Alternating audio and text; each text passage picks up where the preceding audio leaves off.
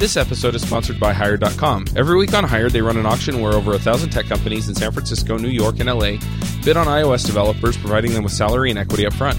The average iOS developer gets an average of 5 to 15 introductory offers and an average salary offer of $130,000 a year. Users can either accept an offer and go right into interviewing with the company or deny them without any continuing obligations.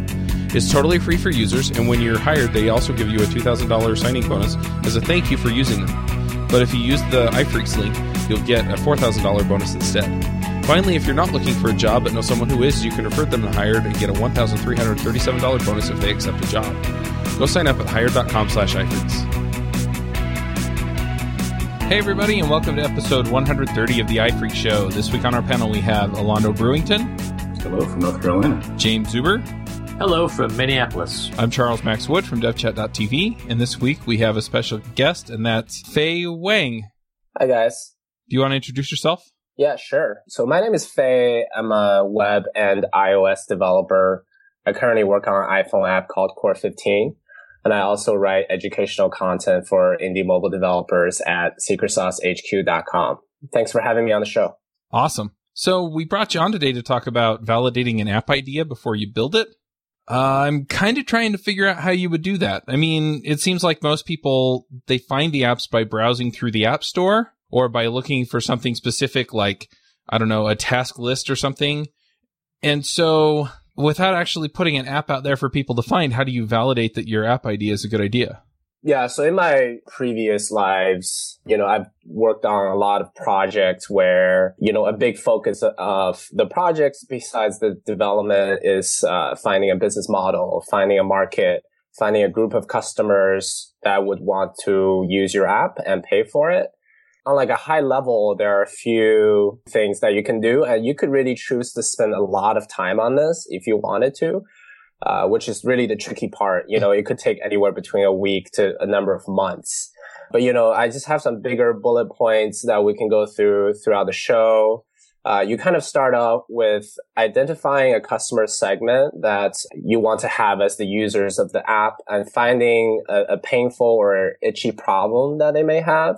And then you go ahead and validating that pain or itch is real by just talking to them face to face, doing things like landing page experiments, content experiments via blogs or podcasting. And then next, you kind of want to just figure out how are they currently, relieving this pain or scratching that itch?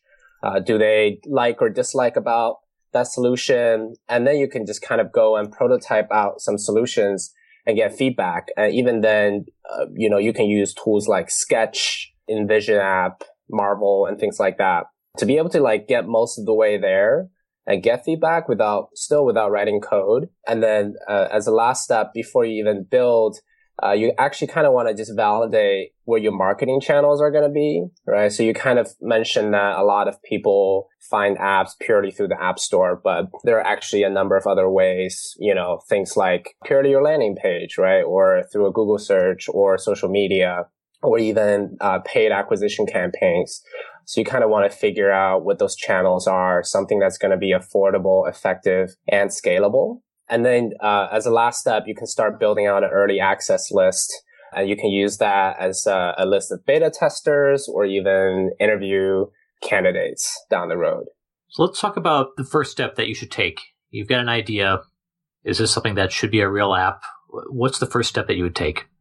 From my experience talking with indie mobile developers, I think what I see a lot is they kind of feel some kind of a pain in their personal lives, and then they go ahead and start building out a solution for it.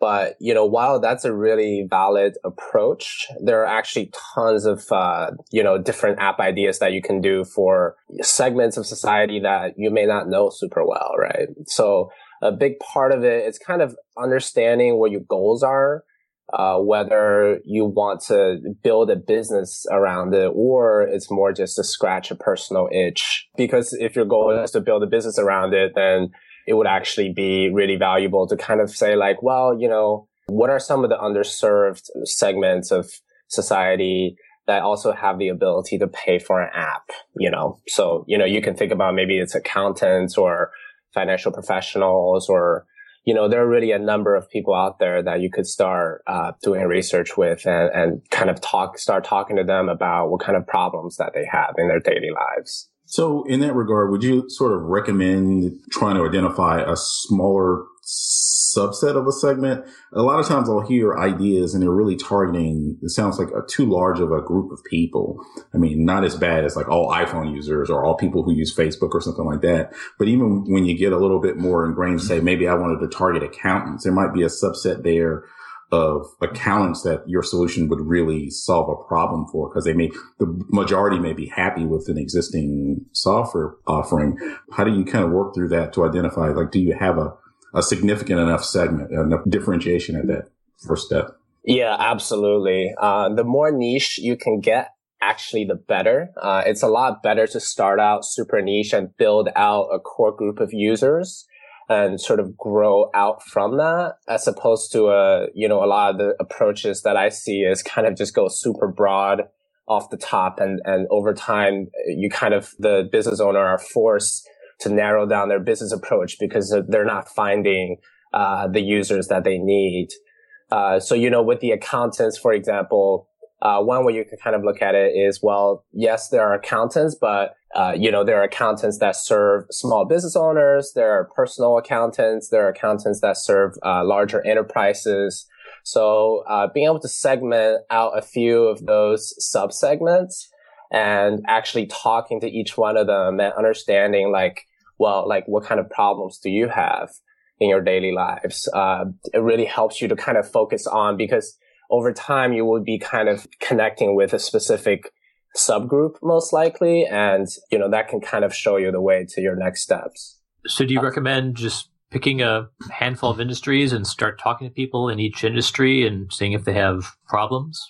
Yeah, I mean, there are really quite a few approaches and a lot of tools online you can use for this. So a big part of it is also understanding that the market that you pick is going to be big enough to sustain you financially. So for example, if you set out a goal of, I want to make, let's say, $70,000 a year off the app, right? And maybe you charge like $1 for the app. So that's approximately like 70,000 downloads that you need to be maintaining every single year. So a way to kind of figure out if the market's big enough for that, you can use Google's search trend on the specific problem that you're wanting to solve. And then even with Google's AdWords tool, there's like a keyword research tool that you can actually see how competitive certain keywords are, how many people are searching for it. And, even on social media, you can go on Twitter and identifying like a specific group of hashtags you can kind of look into and see, like, at any given moment, how many people are actually talking about this? Is there a lot of sort of like simultaneous calls for a solution for the specific problem that you're solving for? And then the last one being like Reddits, right? Like there are a lot of subreddits that focus on very specific problems that you can kind of just kind of get in there and understanding like what are these people talking about day to day? Like, is the problem that you're wanting to solve, does that surface up to the conversations like very frequently, right? So all of those things kind of combine to give you a signal for like, wow, like this is something that I could build an app around, versus like maybe I should keep searching. So once you've identified, an industry that has a problem, let's say accountants want to complain about their clients in a private thing, I don't know, whatever. Actually, let's pick something that might be a little more useful, something that saves accounting's time, specifically tailored to the accounting field, helps them keep track of to do whatever. What's the next step? If we've kind of identified this market there's a problem here, what's the next step from that? Yeah. So once you kind of picked a very niche group of people, you can actually start talking to them. My typical approach is to just start reaching out to people that I know and ask them like, hey, do you know any accountants? So let's say it's accountants that serve small businesses, right? It's just kind of figuring out like, do you know any accountants that serve small businesses right now? And really all you need is one person to start, because after you build a relationship with that person, you can start asking like, hey, do you have any colleagues that I can talk to? Anybody that you went to school with, right? Like, where do you usually hang out? And that's kind of a huge entry point into that whole community, because most likely that person already is part of those communities. So that's purely off of face-to-face. But then there are actually a lot of other things you can do, right? So you can start having a landing page up on the web and actually try to address your audience very specifically with your copy. And then you can even do landing page experiments in terms of A/B testing using things like Optimizely to like state different problems as your headline, whatnot, and use that kind of thing and drive traffic to your page and seeing like how do people interact with your page. A lot of them just leaving right away, or are they actually signing up for your early access list, which is kind of a proxy for, oh yeah, like this is something that people are interested in. Okay, so once they've signed up for the early access list, they've indicated that they're serious about this, learning more about this whenever the solution comes, even though you haven't written a line of code yet. You're just trying to figure out what people are willing to sign their name up for. Exactly. Yeah. Yeah, because it's very possible that you would have like up to, anywhere between like 1 to 5 like really painful problems that you've identified. You could even have a landing page for each one of these problems and see, how people convert across the board. Yeah, one thing that I can see here though is, so you're talking about, let's say for, you said small business accounting, and let's say that they have a collections problem, right? So their clients don't always pay them or don't always pay them on time.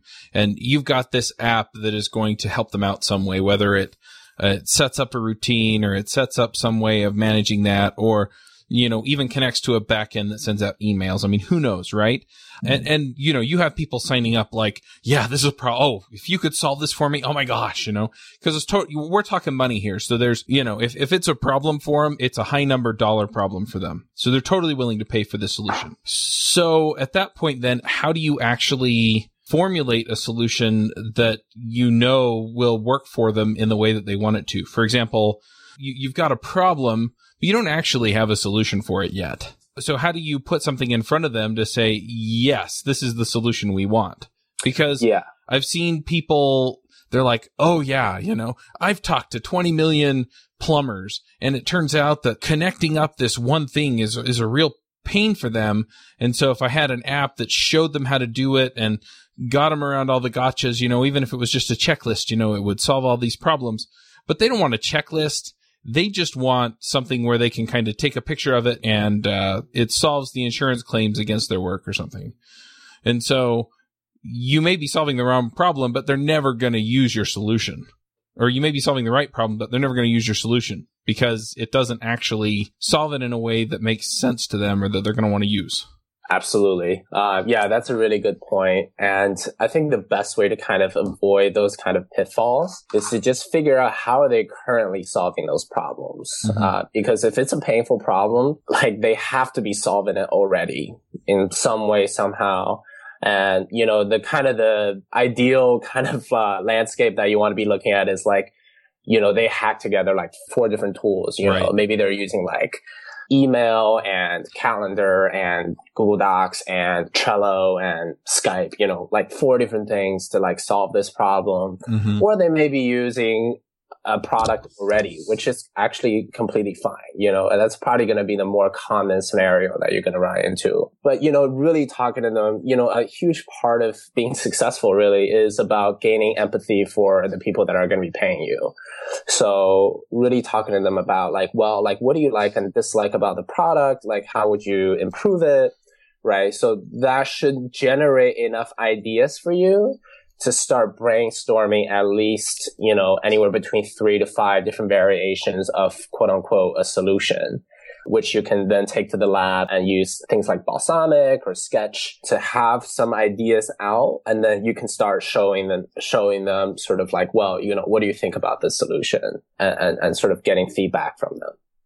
So at that stage, when you've sort of started to get that type of data, I've run into this before. I actually tried to do a product for attorneys. And what I found was that their existing solutions were low tech or no tech. So the difficulty I had was getting them to think in a different way about even solving that pain point, because they had gotten accustomed to solving it. It was painful and it required paperwork and phone calls, but getting them to use an app was going to be something drastically different. And there was a huge hurdle. Is that a time when maybe I should just bail, or are there things that I can do to sort of educate the consumer and get them comfortable with a more technical solution? Yeah, fantastic question, Orlando. I think as developers, we kind of want to look at the world through the lens of like everything can be an app and like a lot of problems can be solved with an app. But, the kind of the reality of the fact is that not all problems should be solved with an app, and coming to that realization can be difficult sometimes, especially if you're a maker. But, like a lot of people are just not like, they're just not technologically savvy, or they're not interested in using their iPhones to solve this problem, which is actually completely fine. But, you want to be understanding that really well and just understand also the challenge of if you did want to solve that problem still with an app, a huge hurdle is going to be educating your users and helping them with understanding, the effectiveness of using a phone for it, stuff like that, which is like a lot of work as well. So, if you kind of encounter that, it might, and you don't have the resources to educate your users and things of that nature, yeah, it might be a good idea to move on to another group of people who are already using their phones to solve some of their problems. So getting into the stage of having some people who are maybe acclimated with technology and moving towards the prototype solutions, you mentioned a couple of tools. I just wanted to, if you could go through some of those to, easier prototypes to sort of save time and get feedback, because that feedback loop is something I think would really be helpful to resist the urge to jump into Xcode and try to put together something, save a little bit of time that way. Yeah, for sure. Yeah, it really depends on, what you're comfortable with. My kind of tool of choice is Sketch, which is basically like a Photoshop competitor. And it's a pretty intuitive tool for anywhere between like beginner designers to experienced designers. And there are just tons of components out there. You can hack together like a number of screens really, really fast. But, I understand that not everybody are going to be like familiar with this tool. So, but then the thing is, pen and paper are always going to be like the easiest and like everybody has access to it. So in terms of prototyping, like if you have a pen and paper, like that's really all you need to start at least drawing out some solutions and seeing what people think. And also, like I know that a number of designers actually use Xcode directly to prototype solutions as well. So I think it really depends on what you're comfortable with. So we've got a number of different approaches for creating a prototype. And by prototype, we're not talking about an MVP or anything that's really useful. It's just either a mock-up or an actual app built with Xcode. That's basically smoke and mirrors. But what do you do with this? Are you getting in front of people and talking to them? Walking them through the problem? For sure. Yeah. So hopefully, through your prior efforts, you would already have a group of people that you've talked to and you've tried to build a relationship with. And even better, you might have like an early access list. Let's say you have 100 emails. So all of these people are going to be people that you should be tapping into and talking to show what your prototype is. And a lot of what you want to be asking in this stage is, well, like, what do you think about this product, right? Like, do you think this actually solves your problem? And I would probably shy away from asking them about like the specific UI design of the app, right? So let's not worry about if you like the color scheme or not, or the way that the buttons work. But it's more about, like, let's just say if all of that can be changed later, right? Like, does this actually solve your problem? And a lot of the times, if it does, like, you would see their eyes light up and they would get excited about it and they would be excited to like beta test it early on and things of that nature. And there are actually a lot of tools out there that can help you facilitate this process. So, for example, for Core 15, we used Marvel, which is basically a way you can have like a clickable prototype sent to people's phones, and then that connects to another product called, I think it's called Lookback or something like that, where it actually records the user's face and what they're saying and how they're interacting with the app as they're going through the prototype. So if you're interacting with somebody who is on the other side of the country or whatnot, you could still actually get a lot of this kind of feedback with technology, essentially. Yeah. The other thing about prototyping is that, if you're a web developer, there are actually, it's really easy to throw up a Rails app that's mobile optimized as well. So, for example, if you're just like really well versed in Rails, and you can throw up the same solution with Rails in like 10% of the time, then that actually wouldn't hurt. That might take you shorter to do that than to like hack together like a sketch, Marvel prototype. And you can use things like Ionic and whatnot to actually get pretty close to what the end product would look like. Yeah, in fact, Ionic also has kind of an interface builder-like thing called Ionic Creator. If you're familiar with the way that HTML and CSS work and the way that Ionic kind of deals with these interfaces, or even if you're not, but you're semi-familiar with Angular and with web technologies, this is a really quick way to get something together that looks good. Yep. The other thing is that tweaking CSS, in a lot of cases, for me at least, is a lot easier than trying to figure out how to tweak around some iOS interface that is almost what I want. Yeah, absolutely. Because I'm more familiar with the web tech. The other thing for me is that I found that building out a prototype, a functional prototype, or even a working prototype with the web technologies, because I'm so much more familiar with them, in a lot of cases, I can get there much more quickly than I can with the iOS, like the native stuff that comes in Xcode. And then once I have something that I can put out there that people can fiddle with, that I can, have them put up on their phone. And Ionic also has a distribution method, so you can actually create an Ionic app and send people invites to it. And then they just install the Ionic, I forget what it's called, but they have their own kind of sandbox app on the phone, and it'll download your app, and then they can play with it there. So there are all kinds of ways that once you're kind of past the stage of, I'm going to draw a picture, or, I'm going to have something that you can tap that takes you from screen to screen but doesn't do anything else, you can put all of that together and then just have somebody download an app and they can get the updates to your thing without actually having to go through approval on the App Store. Yeah, absolutely. And what you might find at this stage might just be like, people are ready to pay you, So that would be really, really ideal. And you might actually come to a conclusion that like it doesn't need to even be an iOS app after all, right? Yeah. It could be purely web-based, which in terms of distribution and, sort of like delivery speed, it's a lot faster. Well, the other thing is you can also get the feedback if it's not any of those things. So you can get the feedback on, it feels a little bit off, and you can go, okay, well, maybe I do need to build it in Swift.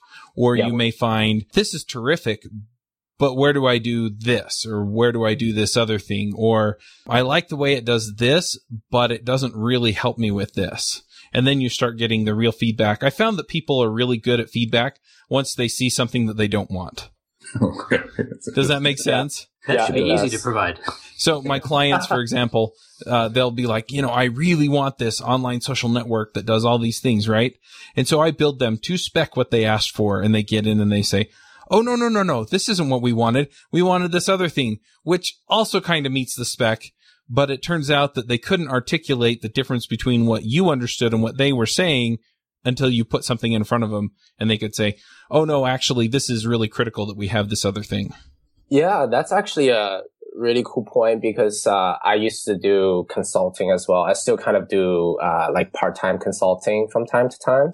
And, when you're dealing with clients, a lot of the times, especially with clients that are not super technologically savvy, they may start making feedback, comments like that, like, oh, I don't know about this button, or I don't know about this value prop. But if it's something that you can bring to them and being like, well, I talked to like 20 of your potential customers, I showed them the solution, with the prototype, I was able to build like an early launch list of like 150, right? Like all of these people are ready to beta test, and they all kind of understand their business problems really, really well, and they're ready to pay you. Then the clients wouldn't, like a lot of the times the clients would just, they would understand the business implications of what you've created for them. So I think for a lot of indie mobile developers who are doing contracting or consulting, it's actually a service that they can offer to their clients.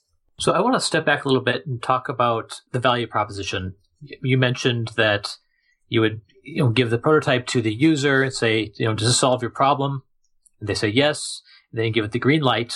But there's two other things that I would be concerned about. Even if you talk to someone and say, hey, does this solve your problem? They'll be like, yeah, because they're being polite. It doesn't really get to the point of, would they actually use this app, and would they actually pay for it? Yeah. How do you get that information? Yeah, for sure. Great question. So in terms of testing the value prop, there are a couple ways. So the main one, as I mentioned before, is going to be having like a really solid landing page that's going to be really well edited. And that it's, it's going straight for the problem and speaking straight to the audience that you're shooting for. And the way that should show you is, looking at Google Analytics, like you should see like at least a percentage of all people that go to the page bounce right away because they understand that they're not that user, right? For the other, 10%, 20%, what have you, they should be reading through a lot of this stuff. And then you want to be shooting for some kind of a signal, right? So a lot of the times it really depends on how ballsy you are. I tend to just kind of have a sign up box in the end. And I use that as a proxy for, okay, like, do people actually, are they actually interested? But, it's very common as well that people just ask for like a financial commitment up front, right? So let's say if you pay for 6 months now, you would have access to the beta of the app for up to 3 months and like really supreme support from the team and have 6 months of this at a discounted price. Even though you may be losing money on that, that this is going to be somebody who's like ready to pay you right here, right now, even when you like don't have a product whatsoever.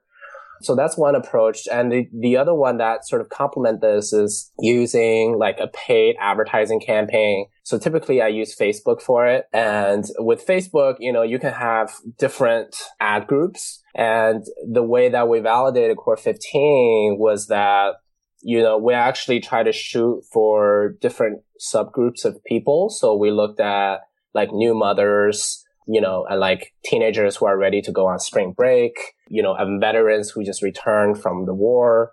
And we actually spoke out to those subgroups, specifically in our ad copy and also the image assets. And then the way that we kind of measure against how effective it is we actually look at cost per conversion, right? A conversion in our case was sign up for early access or sign up to be part of our beta. And just kind of understanding what that like dollar amount is. And that should give you a proxy for how much you might have to spend to acquire a download down the road, when you're actually trying to make money with your app. So you mentioned actually setting up a credit card payment and actually taking money for something that you haven't actually written a line of code for yet. So if this turns out not to be something viable, something that you don't build, do you just take off and fly to South America? Live lavishly? What do you do then? Yeah, there are a couple of things, you could either take off to South America or you can refund it, you can refund the money and maybe just like restart the whole process. But I actually think probably what I would do is to reach out to those people and working with them to find an alternative solution where they would actually feel comfortable with not getting the money back, but getting like a modified version of whatever your product is. Because maybe like whatever the reason your initial offering didn't work for them, you can actually work very closely with them because they're already your paying customer, right? They already paid you. They are your customer. So obviously if they want their money back, there's nothing you can do. But I think more often than not, you would actually find people who are like, well, actually don't worry about the money. Like listen to me talk about this other problem that I've been having. Just want to issue a disclaimer. I will be in South America for much of next year. I am not leaving with people's money. Londo, I'm coming to visit you. No kidding. That's good to know. There's a marketing aspect to this, I guess, even ongoing past that initial group of users. You talked about Facebook ads. Are there some additional channels that we should be aware of that we can use to sort of get the press out? I mean, I know depending on the app store is a huge, huge mistake, but not really sure what the other avenues are to sort of like let people know that a solution exists for a problem that they're having. Yeah, absolutely. So that actually kind of goes into my next point, which is validating your marketing channels. So the book that I would recommend everybody to read is called Traction, and you can find that on tractionbook.com. And basically, the overall idea is that you want to be able to have like pre-validated marketing channels ready to go right when you launch, right? And some of these, there are actually quite a bit of channels out there. And I think, a lot of times it's not super obvious. So aside from things like Facebook, there are other paid acquisition channels like YouTube. YouTube is actually great because it's the second largest search network on the internet, but like the clicks and the views of your videos are actually quite a bit cheaper compared to AdWords. Mm-hmm. There's Twitter and Instagram. You can even advertise now, and Pinterest is about to like allow everybody to advertise on their platform. So, but that's purely just like paid campaigns. Then there's also social media. So, especially building a community around a specific social media network. So for Core 15, we try to build it out for Instagram and Pinterest because that's where we saw a lot of potential users are hanging out at. And then just kind of continuously engage with them with valuable content. And once you're ready to sell, you can sell to them. And then there's also email marketing, right? So we talked about building an early launch list, but just because they're on your MailChimp list or whatever, like you should do something with that, right? So I think a lot of people just kind of leave it alone and be like, okay, I'll wait until I have like a beta solution and then I'll blast everybody with the invite or whatever. But you can actually start engaging with them, right? Start creating content that are relevant to what they do, what they care about, and have kind of an email marketing strategy to build trust with them. So once you're ready to sell, then there's other things like SEO, right? So when people type into Google, like personal accounting calendar app, right? If your SEO game is really strong, you could be one of the top results and tons of people would find you that way. So the whole point of like kind of validating your marketing channel is you really want to just be hypothesizing like what would work for your app, maybe come up with 3 to 5 channels and start trying them out and be like, wow, like, I'm trying this Instagram thing, but I just don't get it, and like, I'm not getting a lot of success from it. That's okay. You can back out of it like sooner rather than later and be like, well, with Facebook ads, even though I have to spend money, but I'm able to get like 50 cents every sign up, right? And my app is going to cost $5, right? This is going to be a really sort of scalable and sustainable marketing channel for me. So then you kind of keep that in your back pocket. And when you launch, that you can spend 50 cents to get a download and make, $4.50 on it. And you can just kind of keep doing that till, till the end of time, right? So that brings up a good question in trying to determine what value you're getting for the marketing dollar, and that's setting the price. At which of these stages have we determined what people are willing to pay, and how do you get them to answer that question honestly? Yeah, pricing is a huge issue for sure. And there are tons of different approaches. And, it's honestly something that I'm still trying to figure out. So primarily, what I kind of go after is look at what my competitors are charging at the moment, because if your product, and then kind of like look at what your product is offering and how like significant of a benefit you're offering in addition to what your competitors are offering. But if it's a similar product, you could basically copy their pricing. But, you could also be talking to your customers and be like, hey, I'm thinking about charging, and you can go high off the top because this is just one person you're talking to. Just be like, hey, I'm thinking about charging, I don't know, if like all your competitors are charging $5, you're like, you want to charge $20, like that's a goal that you can shoot for and be like, hey, if this app is $20, like what value do I need to provide for you in order for you to want to pay me $20 for this app? And, like $20 is like not that much money for somebody who like can afford an iPhone and can afford to buy apps. So a lot of the times it's about like figuring out what that $20 solution would be. And what that also allows you to do is you can focus on like an even more niche segment who has the money to solve this problem. And then that means less support for you. There's a less number of customers that you need to reach out to. It's much easier for you to actually find out where they hang out because they probably all hang out in the same places. Okay. Yeah, I was just curious about that because it's like this race to the bottom. And a lot of times I look in certain segments where I have ideas for, and a lot of the offerings are free. Mm-hmm. And so the challenge is, okay, I don't want to release a free app. What are my options there? Yeah. I hate making money.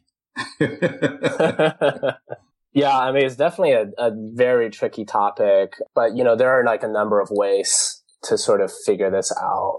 The other way, for example, is if on your landing page, you're asking people to make an upfront commitment, right? You can actually say like, well, like it never hurts to start off in a high number because you can always go down. But if you start off low, it's going to be really, really difficult to go up later on. So, a lot of it's about like for your landing page experiment, for example, if you're making somebody to make a 6-month commitment financially, you can tell them how much you're planning on selling this for and just make sure that they know, well, this is going to be a discounted rate because you're here early. But after the 6 months, like, this may be like a different number that's higher than what it is now. So, I mean, the next point that I had on my note was, we kind of touched on this a lot already, which is like building an early access list and use it as a beta list and interview candidates. Yeah. Some of those candidates, I guess these are coming from the initial group of people that you've been getting feedback from. I mean, are they considered beta testers or just people that are interested who've maybe gone through the prototypes? Yeah, I mean, I would say it should be both. It's anybody that you ever engage with who would find the solution useful because, once your beta product is out, like at this point, you may have already did like quite a bit of programming. So you want to make sure that like people are going to be using this app and they're actually retained as an active user. So a big way that I make sure the app is going to be worth building is basically implementing analytics tools into the beta product early and instrumenting them well. So using things like Mixpanel, right, Crashlytics, answers and things like that, you can actually see like how many people are using the app and you have a defined number on your list, right? So let's say you were able to collect 200 beta testers, right? And you can see how many active unique users there are on a week-to-week basis.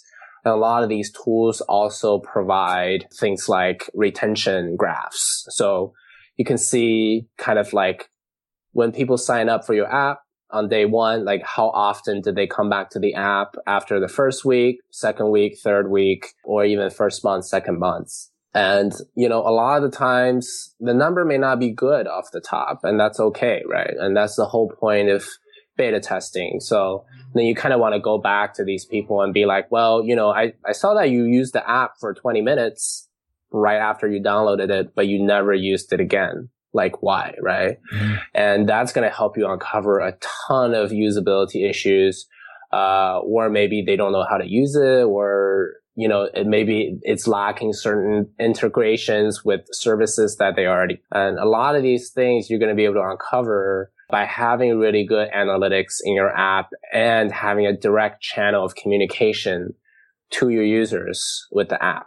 So, like, for example, one type of tools that are getting really popular now are these kind of direct communication tools, which basically like would pop up a chat box inside of your app where people can just start like messaging you directly. So, use tools like that to talk to people directly and figuring out like why they're not using the app or why they are, right? Like what do they love about it? And you can kind of amplify those features. So I just kind of want to do a quick review before we go to picks or anything else. And that is, what are kind of the steps that people should follow then to validate their idea for an app? Yeah. So on a high level, the big steps are you first want to identify a customer segment that you want to build an app for. And that segment ideally should be small, it should be niche, and it should be a segment that has money to spend on an app. And then you want to be finding a painful or itchy problem for those people. And painful would be something that they're ready to spend money for right away. And itchy might be something that has to be more habitual for the user. So to learn more about that, you can read this book called Hooked, where they talk a lot about that. And then you want to be validating that pain or itch and the fact that it's actually real. And you want to be doing that through face-to-face interviews, landing page experiments, and paid ads experiments and things of that nature. And you want to be figuring out how they're currently solving this problem with existing solutions and products and what they like or dislike about those solutions. And hopefully at that point, you're ready to start prototyping out some solutions, whether that's pen and paper or Sketch or Xcode, and have a few variations of your idea that you can show to your users and get feedback on that. And at this point, before start coding, you want to be validating your marketing channels, right? How will you get people through the door, right? How are they going to find your app? And these channels should be effective, affordable, and scalable. So that when you launch, you can use them right away to get downloads. And you also want to be building an early access list, which you can use as beta list, as interview candidates, and even for launching, right? So they can be your early adopters and supporters. That's kind of the major steps that one should be taking before they build the app. All right. And then how do you validate that you're on the right track once you have your app or once you start building your app? To figure out that you're on the right track, at this point, whoever you've been talking to, whoever is on your early access list, they should be getting really excited for this. They should be telling their colleagues or people in their professional network about it. And they should be getting excited to give you feedback when you solicit the feedback. And a lot of the times they will be giving you unsolicited feedback as well. And in your beta testing stage, using your analytics tools, you should be seeing the app as sticky, right? So, they should be coming back on a set interval, right? So for Instagram, that might be multiple times a day. For a podcasting app, that might be once a day, right? For an email client, that might be once or multiple times a day. But then for other apps, it may be once a week or even once a month. But that's okay, right? As long as it's fitting the use case and they're actually coming back, then you have something going on. I think the biggest fear is people download it and then they use it for 10 minutes and then they never ever touch it again. So if you see that kind of stuff, you should really be going back to these users and figuring out why that is. All right, let's go ahead and get to the picks. Alando, do you want to go first? Sure. Okay, so I actually have just started playing around with Sketch myself, and I came across a nice tool that plugin manager for Sketch called Sketch Toolbox, and was able to use it and get started this past weekend. So it's pretty handy in locating plugins that I can add to solve some problems. The first of which was actually duplicating the work that I was doing onto the different sizes for icons. I'm working on an app icon, so that's really, really handy. And then the second pick that I have is I've been told that I've been doing coffee wrong. So I picked up a clever coffee dripper, which is, I've been told that this is a better technique for making my coffee. It makes 18 ounces and I should be able to get better tasting coffee on a daily basis. And it will be here tomorrow. So I'm excited about it. And those are my picks. Awesome. James, what about you? So I've got one pick today. And with the iFreaks, Ruby Rogues, Adventures in Angular, you can only listen to Chuck like 8 to 9 hours a week, which is a problem. I know, right? It's fine. You want more, but you can only listen so much in one, 8 to 9 hours in a week. And that's like one day. So what do you do the other 6 days? So if you're into podcasts, and if you're listening to me talk right now, I think you are into podcasts. I was just introduced to one called You Must Remember This, which talks about kind of the first century of Hollywood. And one particular series they did on the Charles Manson and the Manson murders was really interesting. Not the most lighthearted subject, but you can actually skip most of the brutal stuff, even though they actually give you a little warning. You can turn off that episode and actually go over the main killings. But, Charles Manson was hanging around in LA and trying to be famous and hobnobbing with whoever the tastemakers are, movie producers, record producers. And so he interacted with a lot of people, and the story is pretty interesting, very engrossing. It's like 12 episodes, which is probably 10 hours of listening, but that'll take you through day 2 of a podcast without, doing that. So yeah, check out You Must Remember This podcast. And they've got probably 40 or so episodes. Pretty interesting stuff. Well done. All right. I've got a couple of picks. Now, if you do listen to all of the other shows, you're going to hear this on the other shows, but it's so cool and I'm so excited about it. So I have to share it everywhere. There is a free online genealogical database that you can hit. It's called Family Search. You can go to familysearch.org. It is run by the Mormon Church, but the tool is great for tracking down your ancestors, and it has bunches of stories and other things in there too. So it's more focused around, I would say, family history than actual genealogy, though it does that too.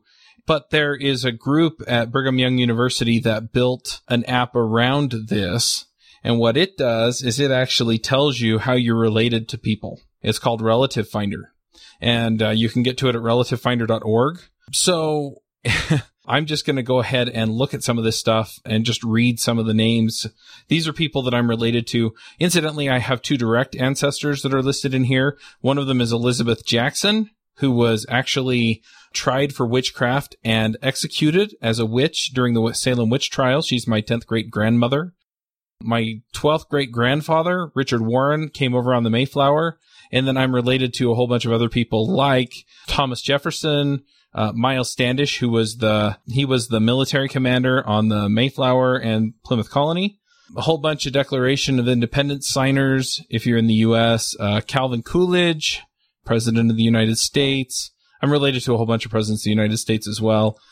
A few other people that I'm related to that you can kind of draw some connections to. Elvis Presley. Elvis and I are 8th cousins, one time removed. Barack Obama, incidentally, and I are 13th cousins, one time removed, so we're a little less closely related. George Washington, 4th cousin, 10 times removed. That's because he died a long time ago. But it's just really, really fun. Henry David Thoreau, 6th cousin, 6 times removed. Anyway, it's really kind of fun. Louis L'Amour, Philo T. Farnsworth, who invented the TV, Samuel Clemens, Mark Twain, John Adams, all kinds of people, John Hancock. It's really fun to go and look through this. So if you're curious and you want to see who of famous or historical figures you're related to, definitely go check out Relative Finder. You do have to have an account on familysearch.org, and you have to have your generations linked in to the rest of the genealogical information. But it's way fun. I also created a group called DevChat, and the password is DevChat, all lowercase. And what it does is if you're in a group with somebody, it will show you how you're related to them. So if you want to find out how you're related to me and to other listeners of the shows, then go ahead and go to relativefinder.org and join the DevChat group. And that will show you how you're related to all the rest of us. But anyway, it's just been really fun to play with. So, Charles, I am your father. Wow, I'm going to have to talk to my mother. But yeah, so those are my picks. One other thing I want to throw out there, though, is that I got my wife into this, and we're actually 13th cousins once removed, too. So I'm as closely related to her as I am to Barack Obama. All right, Faye, what are your picks? Wow, that was amazing. You may be the most presidential person I've ever talked to. Right. I think you'd be surprised. Yeah. Unless your family has recently immigrated. And on my mom's side, they did, but on my dad's side, they didn't. They've been here since the Mayflower. I think you'll be surprised at how many of them you're related to. Nice. Cool. So for my picks, I'm also a big podcasting fan and a fan of the New Yorker magazine. So the New Yorker magazine actually started putting out a podcast. It's only on episode 3 right now, but it's the same quality of content, right? Storytelling, opinion pieces. And then they even found a way to put the cartoon section in there, which is really, really cool. And then the other thing is, I just got an iPhone 6S and I've been searching into like ad block apps, and I found AdBlock Fast, which is a free app and it's also open sourced. And it's been working really well so far. And then, if you're interested in any of the stuff that I talked about, I actually have a lot more content around this. And I actually have a 6-part email course. So you can find everything that we talked about today on secretsaucehq.com/iFreaks. All right. Very cool. Well, I don't think there's anything else we should do before we wrap up other than ask you, Faye. You kind of gave us an idea, but on Twitter and stuff, how do people follow you? Yeah, so out on Twitter, I'm at FeiFanW. That's FeiFanW. And then if you want to send me an email directly, you can email me at Fei@secretsaucehq.com. So that's FEI@secretsaucehq.com. Very cool. We'll go ahead and wrap up this show. Thanks for coming, Faye, and we'll catch everyone next week. Hosting and bandwidth provided by the Blue Box Group. Check them out at bluebox.net. Bandwidth for this segment is provided by CacheFly, the world's fastest CDN. Deliver your content fast with CacheFly. Visit CACHEFLY.com to learn more. Would you like to join a conversation with the iFreaks and their guests? Want to support the show? We have a form that allows you to join the conversation and support the show at the same time. You can sign up at ifreakshow.com/forum.